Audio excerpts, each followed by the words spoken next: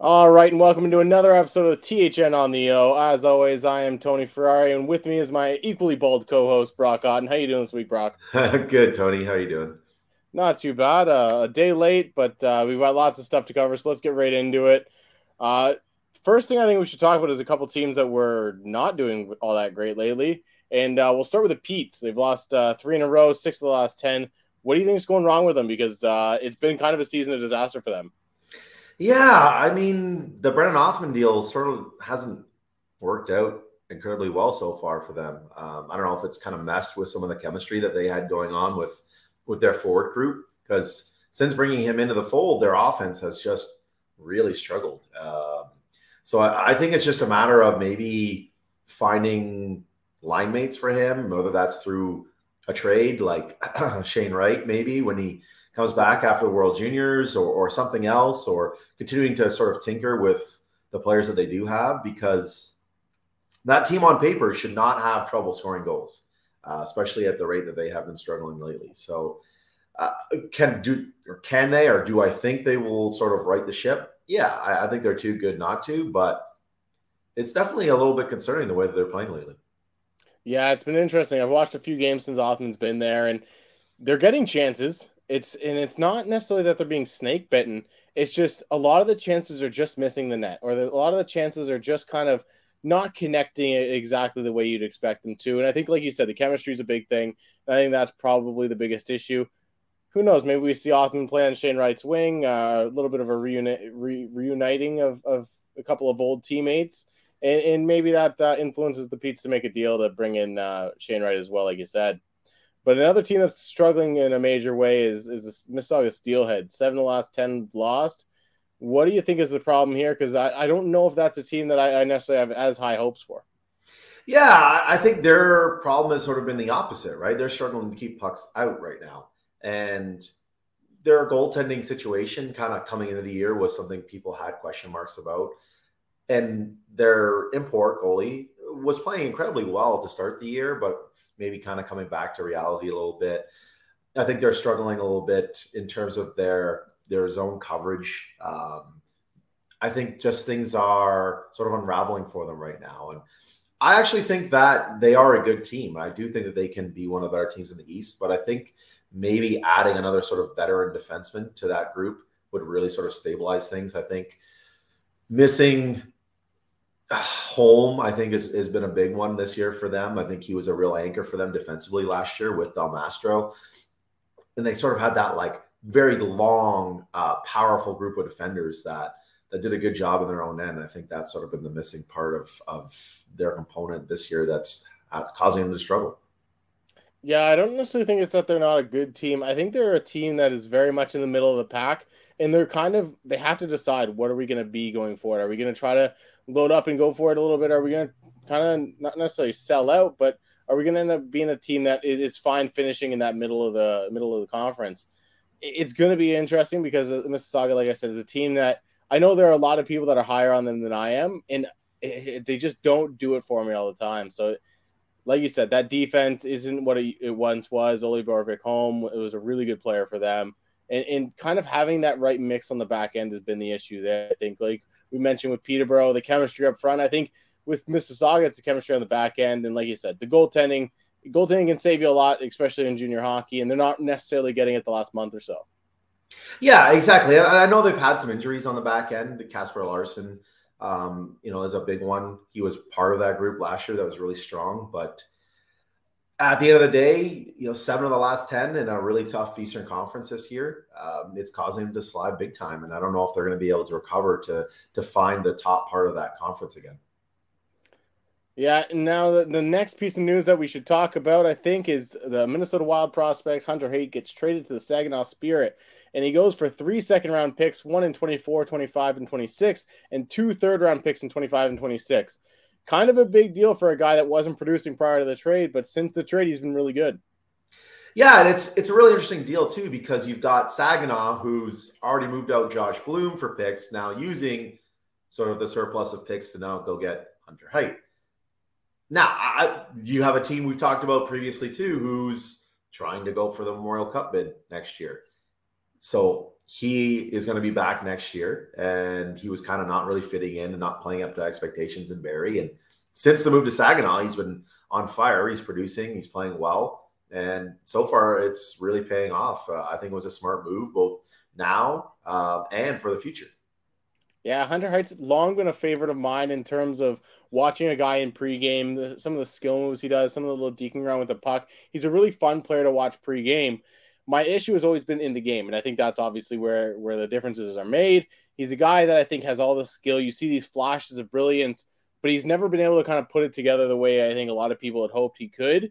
Now he's starting to do it in Saginaw. Maybe it was just a wrong environment for him. Now he's in a good spot, and like we said, the Saginaw team is a team on the rise. I think a team, like we said, is probably both of our favorites to host the Memorial Cup when it comes back to the OHL. And kind of that building up a team with Misa and now Height and all these other guys on that team, it could be really interesting. It'll be fun to watch that team kind of grow and see what they can build together. Yeah, 100%. I think you're hit the nail on the head again, Tony, with his play. I've always found him to be a player that was trying to find an identity. I think he was trying to just do too much all the time. And depending on when you caught him, he was extremely physical and aggressive and taking himself out of position to sort of play that power forward role. And another time you would see him, it was, trying to play that, a term that you like to use, sort of that hero puck, right? Trying to beat defenders one-on-one all the time, trying to be more of a high-end skill guy. That didn't work. So I think it was just trying to be comfortable in being himself and finding that niche, finding that role in the OHL. And finding a coaching staff that could bring that out of him. And so far, Chris Lazary and Saginaw has done a really good job of that, I think. All right. And the busy news week continues as we look at, we'll get to some Canadian World Junior stuff in a little bit, but we have to talk about two of the best players in the OHL, and Ty Voigt and Sasha Pashajov being completely left off the U.S. camp roster. What was kind of your initial reaction to that, especially with Voigt, who was completely leading the league and just blowing it out of the water on the stat sheet? My initial reaction was, why? But then the secondary reaction was, okay, yeah, this usually happens with USA Hockey. They kind of have their favorites that they stick with. They tend to snub some of the players playing in the CHL. We see it every year. Do I think that they could use both of these players? Pashajov played on the team last year. He was a returning player, is playing really well in Sarnia with Ty Voigt. They could have brought the two of them in together and had a duo that has fantastic chemistry. A player returning. Voigt is the OHL leading scorer by a significant margin, and we're going to talk about him a little bit later. These two guys, I think, could have really helped that team. Now, hindsight's 2020. If the U.S. ends up having a really good tournament, we're not going to be talking about Ty Voigt and Sasha Pashajov. But if they struggle to score, these are two guys that could have been difference makers, in my opinion. And I just don't understand why they continue to do this. I know there's so much politics involved with the selections of these teams. We see it from the European teams now too, leaving out players who leave Europe to go play in the USHL or the CHL or in the NCAA or even in the AHL. Right? We see it with players declining invitations now, which was never really a thing 5 to 10 years ago. But we've got some high quality players, high quality prospects who are declining invitations to play in this tournament. It's kind of taking the shine off the World Juniors to a certain degree for me. Yeah, it was really interesting when I saw them leave these two off, especially Pashajov, who excelled in a depth role last year in the summer tournament. I don't think he was bad at all. If I'm not mistaken, he had 5 points in 6 games, a guy that was really productive for them in a bottom 6 role. So even if they weren't looking for these guys to be the scorers, I think they could have been those secondary guys playing towards the bottom end of the lineup, especially a Pashajov, who, like you said, was on the team and would have been a returnee. It's odd to see them not even bring back a returnee to camp, because that's the other thing, is this isn't even the final roster. This is the camp roster. These guys they had 32 players, if I'm not mistaken, named. You could have brought these guys and at least seen if they mesh with some of the guys that you really liked for the team. But they had other guys that they decided to bring, some questionable college kids who aren't producing all that much. But like you said, the politics play a big role in it. Team Canada has politics of its own that we'll get into in a little bit. But it was really interesting to see these two guys left off. And I think we're going to talk about them in a little bit when we go to the 3 stars and how well they've responded. Yeah, and that's the bottom line. These are two guys that, like I said, have great chemistry right now. Why not bring them both to camp? Try to find another winger for them. see how they play, and go from there. But uh, I don't know what's going on there. It's a head scratcher for sure. All right, now let's move on to the last little piece of news we have. Malik McGowan's the fallout from Malik McGowan's injury and everything, and how everything went with there. So, what was your take on what happened initially and how everything's kind of gone so far? Yeah, so it's kind of twofold, right? This is something that was already sort of in the news with Evander Kane's injury, and kind of pops up sort of every year lately with some of these bad skate lacerations. And Kane's was what, like 1 or 2 weeks ago, and then this happens with Malik McGowan in Kingston. Yeah, thankfully he's okay, and avoided a really serious life-threatening injury because of how well the training staffs responded and how quickly they were able to get him to surgery to close that wound up. But now we've got the OHL talking about the sleeves, just like the NHL is, and we've got the NHL actually involved in this because it's going to be met with hesitation from NHL players, right? This is going to be something that's going to take getting used to wearing that sort of sleeve to protect the wrists, especially, right? So the pushback will be less if you start with the grassroots, right? You start in junior hockey, you start with the OHL, the CHL, you can start with the NCAA, you can work on the feeder leagues to try to incorporate this so that as players move in, it's sort of grandfathered in that they're wearing these sleeves to protect. And it makes sense, honestly, right? When these injuries are occurring more often because of the pace of the game, there has to be a response. And when we're talking about kids playing in the OHL, Malik McGowan is a very young player in the league, recently drafted. We need to protect them. And if it means the uncomfortableness of playing with an arm sleeve, players will adjust. It might take a couple weeks, a month, but they will adjust. Yeah, I think you nailed it on the head there when you mentioned how fast paced the game has gotten. It's going to be a little bit long. Like it's going to be, like you said, 2 weeks, a month, maybe. It won't even be a full season where it takes them to adjust because these sleeves aren't this like big, bulky new piece of equipment necessarily. It's just an additional layer essentially, and that's what they're going to have to adjust to. It's probably not going to be that big of a deal at the end of the day. But like you said, starting at the ground level, starting at the grassroots, getting guys in the OHL, CHL, NCAA, USHL to wear these sleeves and kind of coming up with them, getting used to them as they go, it's going to be a good thing in the long run. I mean, look at it throughout history. Goalies weren't wearing masks at one point. Guys were just getting hit in the face with pucks. So you got to adjust and evolve as the sport gets faster, more high pace, more skilled. And like you said, like as things get faster, guys are getting hit harder. Guys are getting thrown on their butts. Skates are coming up a little bit. We've seen it a number of times. Guys get cut in the face or getting cut in the neck even. There's been a number of big injuries and these big wrist injuries that have been much more serious than a lot of people initially took them as. They're probably going to need something like this going forward. And at the end of the day, I think it's good for the sport. Yeah. I mean, you have to be progressive when it comes to safety, right? Yeah. Now let's get to our 3 stars of the week. Let's blow through these bad boys real quick. The first one, I think it was an easy one as Quentin Musty put up one big week. He had 2 goals and 7 assists in 2 games. It was shortened to a suspension, but man, this kid's been on fire lately. Yeah, I mean, I feel like we've been talking about him a lot lately, and since that coaching change, Derek McKenzie has really lit a fire under Musty, and I mean, he absolutely obliterated the Niagara Ice Dogs, and yeah, okay, they're struggling too. They're not the best defensive team in the league, that's for sure. But what he did this week was very impressive. I think it had to be him. Yeah, he's a guy that's going to be floating up draft boards. We saw him get moved to an A recently. I won't be shocked to see him kind of squeaking into that top 20 eventually, maybe if he keeps up this play. The second stars of the week, I did mention stars because we have 2 of them. It's Sasha Pashadov and Ty Voigt, 2 guys who were snubbed for the U.S. team, deserved it because they had a combined 7 goals and 10 assists this week. What did you like about their game? Just kind of what you've seen from them in response to being left off the team, essentially. Yeah, and I think the big thing is the Pashadov addition to the Sting was just absolutely perfect. That was the exact sort of like goal scoring forward that team needed offensively, in my opinion. And if we get time to get our mailbag in order this week, which hopefully we do have a Starting a Sting question that kind of addresses some of those things. And I think it's no surprise that he's fit right in playing alongside a guy like Voigt, who is probably the best playmaker, best passer, best vision in the OHL.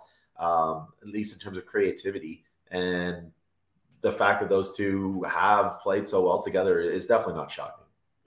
Yeah, it's a really fun pairing. I think Sasha Bashov is a really elite junior scorer. Ty Voigt, as we'll get into when we get to the Leafs prospects, is one of the best playmakers, like you said, in the OHL or the CHL, even in junior hockey. So it's really fun to see that combination together. But let's get to our third star of the week, a guy that we've highlighted a few times on the podcast throughout the year, Dom DiVincentis, the goalie. 2 wins, a 1 goal against average, and a .967 save percentage. What did you see from him this week? Yeah, and that included a big shutout of a rival in the Peterborough Petes. I think that this is a guy who I don't think was playing his best at the start of the year. I think North Bay has been playing fairly well as a team overall. They made some good additions, obviously picking up Josh Bloom recently. I think that the goaltending has only been a bit like sort of average. I think that we sort of expected that to be one of their strong points coming into the season. And I think the last couple of weeks, he's really turned the corner. DiVincentis has been really, really good, and he had a really good week. And I think that he's somebody I was kind of a little bit shocked didn't get an invite to the World Junior Camp. I think he probably deserved it based on sort of his pedigree. But the goaltending situation is kind of a mess with that team right now. And we'll talk about that a bit later. But yeah, really good week for him, including that big shutout of the Petes. Yeah, he's had these moments where he'll have a really good week and then goes off and has a bad week. And it's been an up and down season for DiVincentis so far. Hopefully he can kind of get things back on track. And if North Bay starts getting that elite goaltending like he provided the last week or two, he's going to be a really scary team to go up against as we get towards the second half of the season. Yeah, they're definitely trending upwards. That's for sure. All right. Now, like I mentioned, the Toronto Maple Leafs are the subject of our prospects of the week and team of the week. Let's start with Ty Voigt, the guy who's leading the OHL and second in the CHL scoring. 9 goals, 39 assists. Fun fact about Ty Voigt, if you were just to take his primary assist, he would be second in the OHL in assists behind only Ty Voigt. So he's having one hell of a season. He's been an outstanding playmaker this year. A guy, like you said, has got some of the most elite vision in all of prospects. This guy's been so fun to watch. I think Toronto got a steal when they kind of drafted him in that COVID season. What have you liked about Ty Voigt's game overall this year? Yeah, it's interesting that you mentioned the word steal. I mean, I feel like everybody's sort of in our role, like sort of that amateur internet scout, whatever you want to call us, right, Tony? I feel like we all loved Ty Voigt heading into that draft. I don't think there was anybody that didn't. And everybody was saying, oh, like, how did he fall that far? Like, why didn't anybody take him earlier? And now we're seeing why. Like, he showed this early on.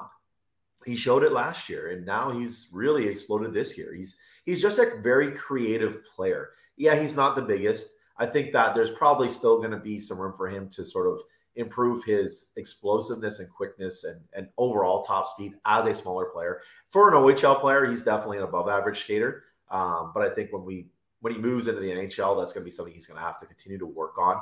I think what really stands out is sort of that edge work, that agility, that elusiveness. He's so slippery, and he's able to push pace because of that. The one thing that I really look for in some of those smaller players is how they move sort of east-west, right? Because that's where they're going to have to live at the NHL level. And that's something that he really does well. Just seems to find those openings behind defenders consistently. And it's because of his hands too. The hockey sense, the hands, everything, sort of the processing speed, everything's done at a high level, and it's done at a quick pace, which I think is really impressive too. He's just somebody that I feel like when you're watching Sarnia play and Ty Voigt's on the ice, you kind of expect something great to happen when he has the puck on his stick. He's just a consistent generator of scoring chances for his line mates. I can't see enough good things about him. Yeah, every time I watch Ty Voigt, going back to even his rookie year in the OHL, he has that water bug element. Like you said, he's not necessarily the fastest player out there, but he's able to cut and dodge through traffic, kind of slip in between defenders so well. And I think that's what makes him such an elite player. He's a guy that, like you said, the vision is unreal, the passing ability and the creativity. I don't know how many times this year I've seen him thread a puck between a defender's legs to a guy on the back door, or find a guy in the slot after being seemingly dead to rights in the corner. It's so many little things that he does right well. And the one thing I'll say about his size is, like you said, he's not the biggest guy, but he seems to do a really good job of establishing body position right in the kind of along the boards. He's not going to necessarily win every puck battle. I don't think you can expect him to do that, but he's a guy that will get in there and at least mix it up when he needs to, get that puck back, and then make something happen with it. Because like you said, the creativity is unbelievable. He's a fun player to watch. You have a comparable for him, maybe? Yeah, that's a really good question. I think the one guy that sort of came to mind sort of when he was going through the draft and now as I watch him is Tampa's Tyler Johnson when he was at sort of that peak Tyler Johnson level. Maybe not the Tyler Johnson that we see today, who's kind of had some trouble aging. But the one that kind of broke into the league with the Lightning playing at a really high level. And it's a similar sort of build, similar kind of player who operates in that east-west way. Somebody who can push pace and sort of use his creativity to do that as opposed to just pure speed, and excels as a playmaker. Yeah, I think that's a perfect comparison for him. Now moving on to Toronto's second prospect and the only other prospect in their system in the OHL, Braden Kressler, a guy that I've really liked for a few years now. He's got 12 goals, 9 assists in 16 games. He's a fun player to watch because of how much energy he plays with. What have you liked about him this year? Yeah, he's just absolutely tenacious. And I think that's what makes him such a fun player to watch, like you said, and a very creative or a very effective player, right? An effective player in all situations. He's somebody that Flint throws on their top penalty killing unit. He can play on the power play. He can play a lot of different roles. He can bring the puck up the ice as sort of like that main facilitator, or he can attack as an F1 on the forecheck. He's kind of all over the place.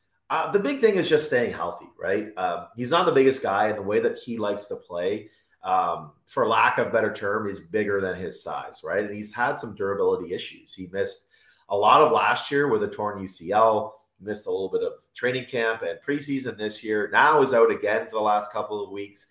So there's going to be concerns over his durability and ability to sustain playing at the level that he can play at sort of the way that he needs to play, if that makes sense, right? I think that he needs to play a certain way to be effective. And if that way is what's causing these injuries, I mean, that's going to be a concern moving forward. What do you think, Tony? Yeah, I think you're right with the injury issues. I think anytime health is an issue at this level, the big thing for him over the next couple of years, he is 19, so he's going to need to pack on some muscle. He's going to need to work his way up into the NHL lineup. This isn't a guy that's necessarily going to jump right into the league. He's going to play in the AHL. I think he's going to be a long-term project. But like you said, he has that ability, at least in the OHL, to play up and down the lineup, be kind of a fixer on a line. When a line's not going, you throw Braden Kressler with him, and he gets them going because he plays with so much energy. Like you said, he gets in on that forecheck. He'll get it along the boards. He's not afraid to play bigger than he is. And it's not necessarily that he's throwing hits. It's that he's constantly pestering and annoying the other team with his stick work and his skill. And he's a guy that knows where to go, and he has a nose for the net. I think 12 goals in 16 games shows that in and of itself. There's so many things he does right. A lot of the big issue with him is facilitating. I think he doesn't use his teammates as effectively. Sometimes he can get tunnel vision.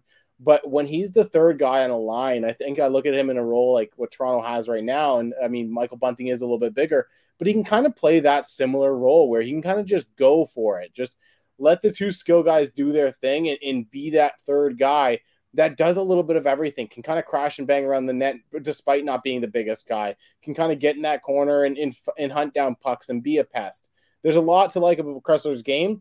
The health is going to be an issue, though, I think. Like you said, at 5'9", you're always kind of worried about a guy that size being able to kind of stick in the pros as things get more physical. So I think the AHL is going to be a big test for him once he gets there. And at the end of the day, this is a guy that he wasn't drafted. He was kind of just signed by the Leafs after a really good rookie camp and prospect camp when he was just an invite there. I think this is a really fun player to watch kind of going through the system. Is he going to be a star? No, but he could be a really effective player in the bottom six possibly. Yeah, and sort of for the reasons that you just mentioned, I would actually really like to see the Leafs send him back to the OHL for an OA year next year. It's not something that happens all the time from players who are already signed, but given that he just hasn't played very much, the COVID year, the significant injury last year, the injuries that have already occurred this year that have limited his games, it would be great for him to try to play that full season before he moves on to the AHL because, again, he needs to play that sort of pest role to be successful. And injuries might be a concern at the AHL or even the ECHL level, if he's not able to continue to bulk up and just sort of get that full year in. Yeah, I agree with you there. Now, let's move on to Team Canada's World Junior team. And there's a lot of talk around the team. I think the first thing that we should talk about is a couple of the former OHLers that were loaned back to the team by their NHL clubs. Shane Wright and Brant Clark are both going back, as well as Dylan Genther, but he's in the WHL, so we'll leave it to the Dub podcast for it to take care of him. What did you think about Shane Wright first coming back and scoring against Montreal, getting a little revenge on them, and then both him and Clark both being lent to the team? So on Wright, funny story. I'm so angry with myself. I was looking at that betting line of Shane Wright scoring a goal against the Habs, and I was so close to just throwing just something small, like like a little $2, $3, $5 bet on that, because it just seemed like the storyline just set perfectly up for him to score his first goal against the Canadiens that night, and I was too much of a chicken, didn't do it. And of course he did score, which was great to see, obviously, him going down to the AHL and playing well there, now getting called back up. And I think he's going to have a good World Juniors. And I think you and I have already discussed this. It's no shock that he is going to play for Team Canada. And I think it's going to be really good for him, his development. What happens after the World Juniors, who knows at this point. But for now, I think he's going to have a good tournament. Yeah, it's going to be really interesting to see him go there. I think he's going to be in a leadership role. Could even be the captain of the team. He's been a captain at international events before, so it's going to be fun to see. And now Brant Clark's a guy that was snubbed for the team last year, even in the summer. A guy that a lot of people thought he should have been on the team last winter. A lot of people thought he should have been on the team in the summer. What do you think about his addition to the team now? Yeah, I think it's great. There was a little bit of concern. I know he's not, previously anyway, was not one of Hockey Canada's guys, right? Like he had been sort of snubbed for a lot of positions previously. And I'm really happy and I'm really excited to see him at this tournament as somebody who actually likes Brant Clark as a prospect. And I think the big thing is, what kind of role is he going to play? What I'm really curious to see is who ends up on that first power play unit. Is it going to be Zellweger or is it going to be Brant Clark? Or do they put them together and sort of go with that more classic 3-2 that teams are kind of starting to get away from, right? I think they're going to have a lot of options to play around with now that he's been added into the fold. And it kind of pushes a guy like Kevin Korchinski potentially down into that sort of third pairing probably, which is just going to make the team stronger and deeper because you're going to have puck movers sort of on every pairing. Yeah, that's what I was just going to say is you also have a guy like Korchinski who could get in there. Maybe they end up going the four forwards, one defender on the top power play, and then possibly Clark and Korchinski on the second power play, working things from the blue line there. It's going to be really interesting, but thankfully for Clark and Zellweger, whoever does get the top power play, I don't think there's going to be too many complaints about the lack of quality on the second power play unit. I think it's going to be really fun to see there. Let's get to some of the OHLers that were added to the team. Or at least added to the camp roster. And let's do some odds and kind of pick whether or not we think this guy's going to make the team. Just go with some percentages. I'll start with Brennan Othman. I'm going to give him 100%. I don't see a world where he doesn't make this team. I agree, 100%. All right, let's go to Ethan Del Mastro, a defenseman that, again, returning player, should be on this team. Didn't play a huge role last time, but he could play a bigger role this time. Yeah, I'm going to go with 100% there. I think as a returning defender, a defender with size who can sort of play a more safe role to one of these puck movers, I can't see him being left off the team as a returning player. Yeah, he's 100% for me as well. There's no reason I don't think he'd be off the team, especially being a returning player. I mean, we've seen returning players not get invited back. So at least at camp, I think he'll be there. Let's go with Owen Beck, a guy that's getting his first crack at the team. I'm going with 50%. I think he's got an uphill battle. I think the center depth on this team, especially among returning players, is going to be a challenge for him. I think the key for Beck, even though he's a fantastic faceoff man, right? Like he is a very traditional center. I think the key for him is going to be able to show that he can play the wing and be sort of a versatile Swiss Army knife guy for Team Canada. If he's able to show that, I think he gives him a really good chance. If he struggles sort of with that transition, because I think unquestionably, I see them sort of challenging him to play out of the center position. I think he'll find himself sort of on the outside looking in. Yeah, I think for me, I'm putting it at 40% for Owen Beck. I think the key for him is Adam Fantilli going to be a center or a winger at this tournament? I think it's going to be really interesting to see where they put him. If they end up having right, Bedard, Fantilli as the three centers down the middle. It just takes up another center spot. And like you said, it's going to be an adjustment for Beck to play the wing because he is a traditional center. So that's why I'm putting him down at 40%. But Jack Mathieu, a defenseman from the 67s, what are you thinking about his chances? I'm going pretty high. I'm going 90% on this. Another guy like similar to Del Mastro, he can play sort of that shutdown role. Big guy, kind of fills that niche on that defense that doesn't really have it. Has the connection with James Boyd being the general manager of the team. Is a right shot. I think there's just a lot sort of like gearing towards him being on this team. Yeah, I think the one thing you mentioned there was that he is a right shot. He's emerged as being a capable puck mover this year. His defensive game is still the calling card for him. So I was going to put him at 75, but I think 90 is probably a little bit closer to what it is. So you've convinced me to at least bump it up to 80.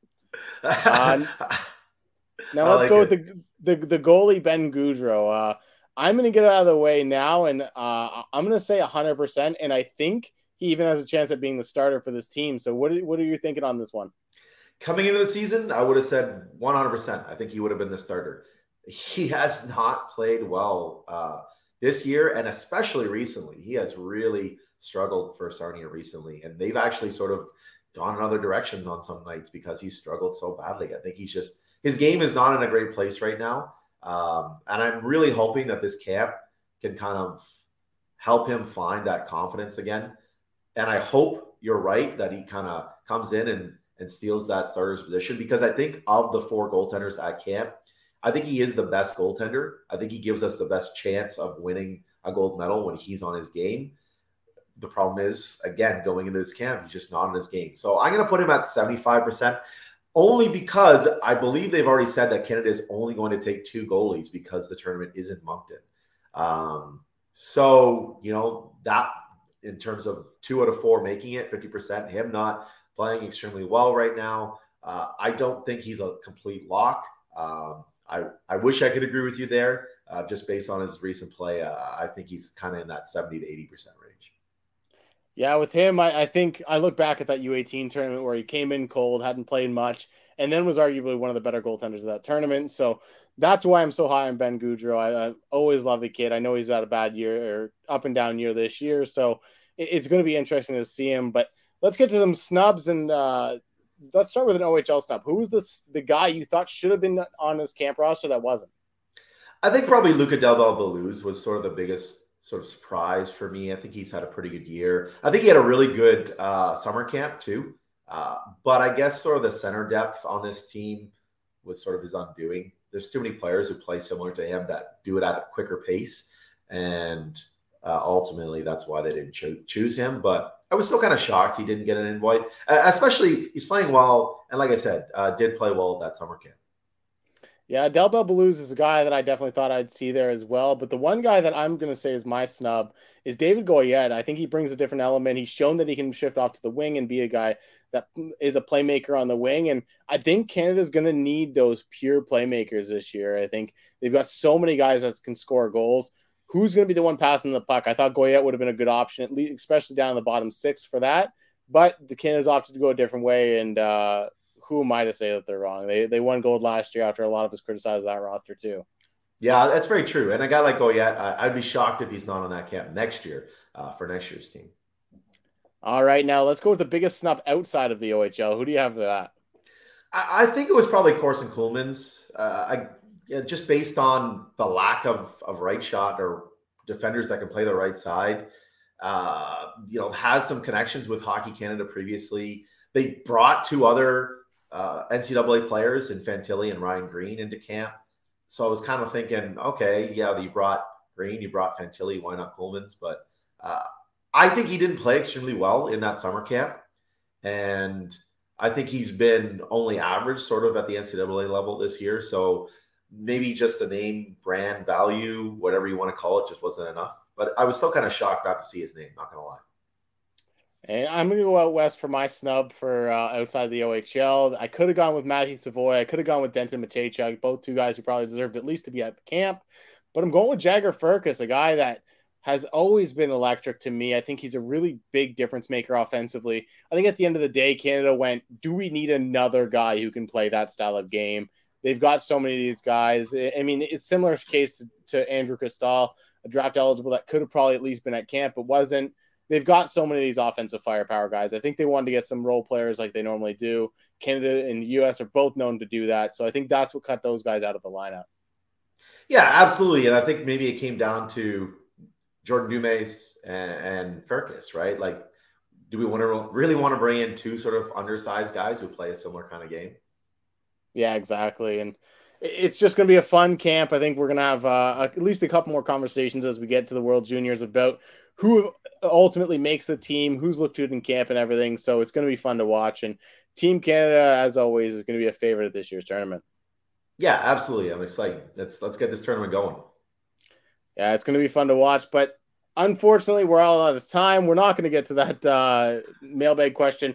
Maybe we start the podcast next week with the mailbag question. Make sure we get it out of the way because it is a good one pertaining to the Sarnia Sting. With that said, though, Brock, have a good weekend. Have a good time enjoying the all of the wonderful OHL action that we're going to see. And we'll talk to you again next week. Yeah, you too, Tony.